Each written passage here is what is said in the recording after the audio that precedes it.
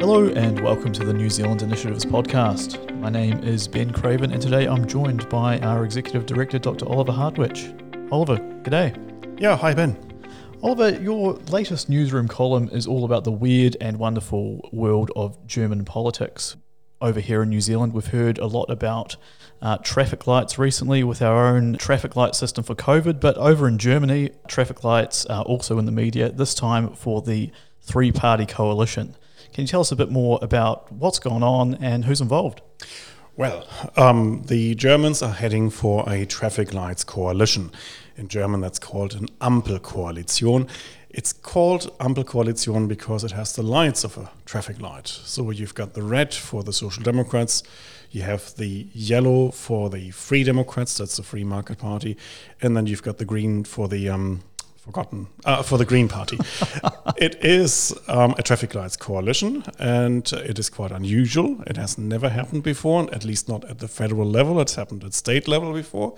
So it took a couple of months to negotiate. The parties have now got an agreement. It's 177 pages long. Wow. 52,000 long German words. And next week, everybody expects the next chancellor to be elected in parliament. It seems like a pretty unlikely grouping of parties. You say it's never happened before. Would it be the equivalent of Labour working with both the ACT Party and the Greens here, or is it some sort of weird quirk of European politics where they all just seem to get along? Well, it is a weird quirk that they're working together, and yes, it would be exactly the same as Labour, ACT and the Greens coming together, forming a coalition in New Zealand. We would find this hard to imagine. I bet you a lot of Germans find that hard to imagine too. Wow. Now, back to this coalition document, 177 pages, that puts anything in New Zealand politics to shame. That's a huge, huge tome of a document. Totally. I mean, the US Declaration of Independence was relatively short. The Gettysburg Address was relatively short.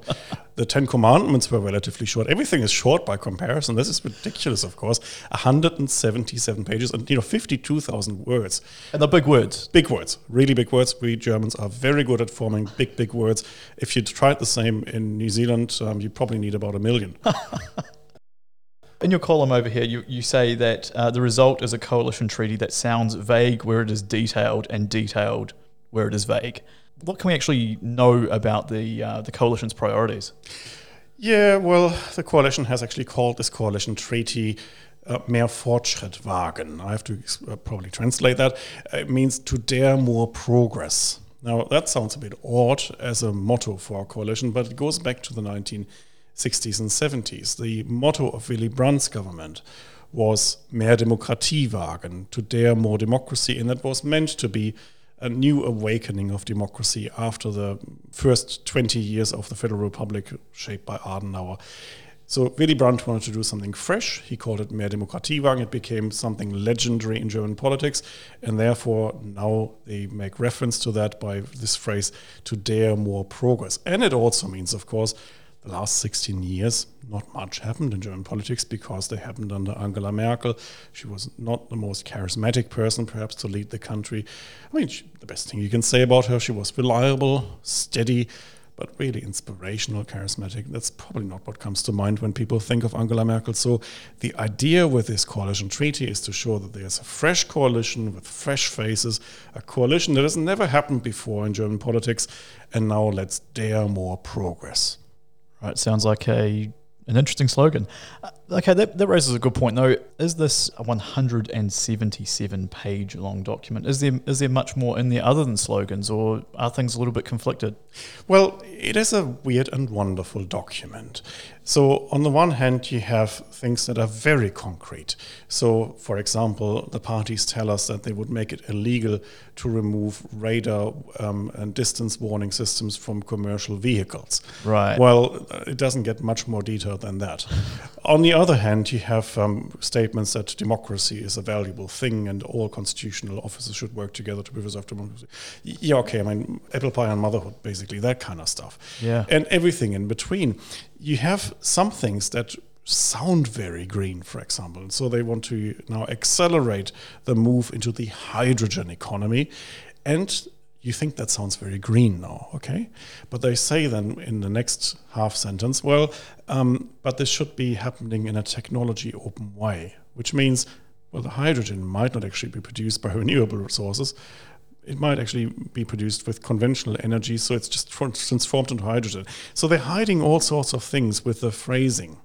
And sometimes you're not quite sure, are they for real? Is this just a compromise between the parties? I'll give you another example. There's one phrase in there where they say, look, we really want to try direct engagement with citizens in new forms. And it sounds a bit like direct democracy. Does a bit, yeah. Yeah, but the next subclause says, while keeping to the principles of a representative democracy. So it's a bit like we're trying direct democracy without actually practicing it. So kind of give with one hand, but take it back with the other. Yeah, and this kind of way of trying to avoid conflict really goes through this treaty. My favorite example was actually foreign policy. Oh, yes, I saw about this in your column. Yeah, so foreign policy is really interesting. So the Greens will get the foreign ministry. It will be Annalena Baerbock, who ran for chancellor. She's now going to be the next foreign secretary. And she was keen to have a passage in there on feminist foreign policy, whatever that may be. The other parties weren't keen. The other parties didn't want to have the term feministische Außenpolitik in the treaty. So the Greens found a solution. They just translated this into English, and now in a German coalition agreement, you find the English language term feminist foreign policy, and that the other parties could agree with because probably they didn't know what it meant. That's just incredible. Now, you mentioned that that the head of the Greens is likely to be the foreign minister, but the coalition agreement still hasn't spelled out which politicians are going to be leading up which ministry. There's still a lot of unknowns. Can you tell us a bit more about what we do know and where the gaps are? Yeah. In the final few pages of that document, the parties specify which party gets which ministry. And apparently that was quite difficult because no party wanted to have the health ministry and no party was keen on defense either, because they are the two big disasters, of course. I mean, defense is a disaster in German politics, and health, I mean, in a pandemic, who wants to be the health minister? Poison chalice. Exactly. So especially when you look at what happened to the current guy, he basically finished his political career in the job and he didn't want to become chancellor one day. Doesn't look that good at the moment. Anyway, so no party wanted that, and that was a stumbling block towards the end. And as a prize for getting the chancellor, the SPD, the largest party, to say, okay, we take defense, okay, we take health too. So towards the end of the coalition agreement, you see which party gets what, but it's not spelled out which politician gets what. I mean, the first party that came off the blocks was the Free Democrats. They got 4 ministries, and it took them a few hours to say which of their politicians gets what ministry. Fine. The Greens took a bit longer. With the Greens, it was a problem because it's a party traditionally torn between 2 wings. The Greens have a fundamentalist wing, the Fundis, and then they've got a realpolitik wing, the Realos. And the Fundis and the Realos, I mean, you laugh, but this is the ongoing story of Green Party politics in Germany and has been for the last 40 years. They fought it out. Each wing had its own favorite candidate for example, an agricultural secretary position. And Anton Hofreiter, head of the party in the Bundestag, member of the left wing of the party, of the Fundis, he wanted to have the position. The Realpolitik wing of the party wanted to have Cem Özdemir, Turkish-sounding name, but born in Baden-Württemberg and as someone with a migration background, so to speak, very popular. Actually, he had the best result of any Greens constituency candidate. He won 40% in Baden-Württemberg, which is a conservative kind of part of Germany. So Cem Özdemir will become agricultural secretary. So the fundamentalist part of the Greens party is a bit annoyed, but at least they found ministers now. The only party that hasn't decided on anything apart from the chancellor, it's the SPD. So we know Olaf Scholz is going to be the new chancellor, but there are many question marks around the ministries the SPD has agreed to take over, right, including health. Right, and there's a particular person within the ranks of the SPD who might be a bit polarizing, but could be a front-runner for the health ministry. Yes, I think you're talking about Dr. Lauterbach. Dr. Lauterbach, Karl Lauterbach, Professor Dr. Karl Lauterbach. What a title. Yeah, what a title. I urge you, since this is a podcast, to Google him to get a better picture of him. He is a phenomenon in German politics. He is a health economist from the University of Cologne. He's a member of the Social Democrats. He's been a member of parliament for, I think, almost 20 years now. And he is definitely a health economist and a health policy expert. He is also extremely popular. He likes to go from talk show to talk show. He's often on TV and on radio. He is so popular now, believe it or not. He's got his own comedy program where someone parodies Karl Lauterbach, and they were having fun with him. He has a very distinctive accent from the Rhineland, which makes it very difficult for the rest of the country to understand him or to follow him without falling asleep. But the problem with him is also that he's been consistently right throughout the pandemic. Whenever he said it's going to be really, really bad, nobody wanted to hear it, but Dr. Lauterbach was always right in the end. But with all of that, with his accent, with his persona, with his insistence on really tough measures on the pandemic, he has become a bit of a polarizing figure. The problem for the SPD is now they would have to really justify not giving the health ministry to their most prolific health policy expert who's been on every TV program for the last 2 years, practically daily. If they don't give it to him, they would have to explain this really, really well. At the same time, if they give it to him, I think that would drive loads of people up the wall.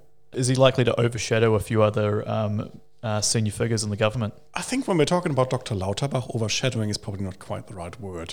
It's more annoying, driving to despair.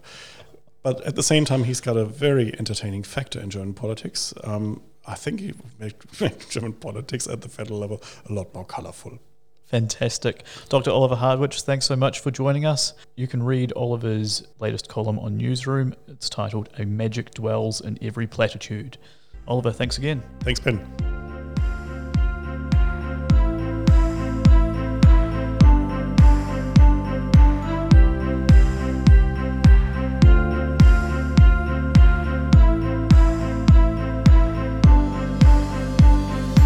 To stay up to date with our latest research, opinions and events, sign up to our weekly Insights newsletter at nzinitiative.org.nz.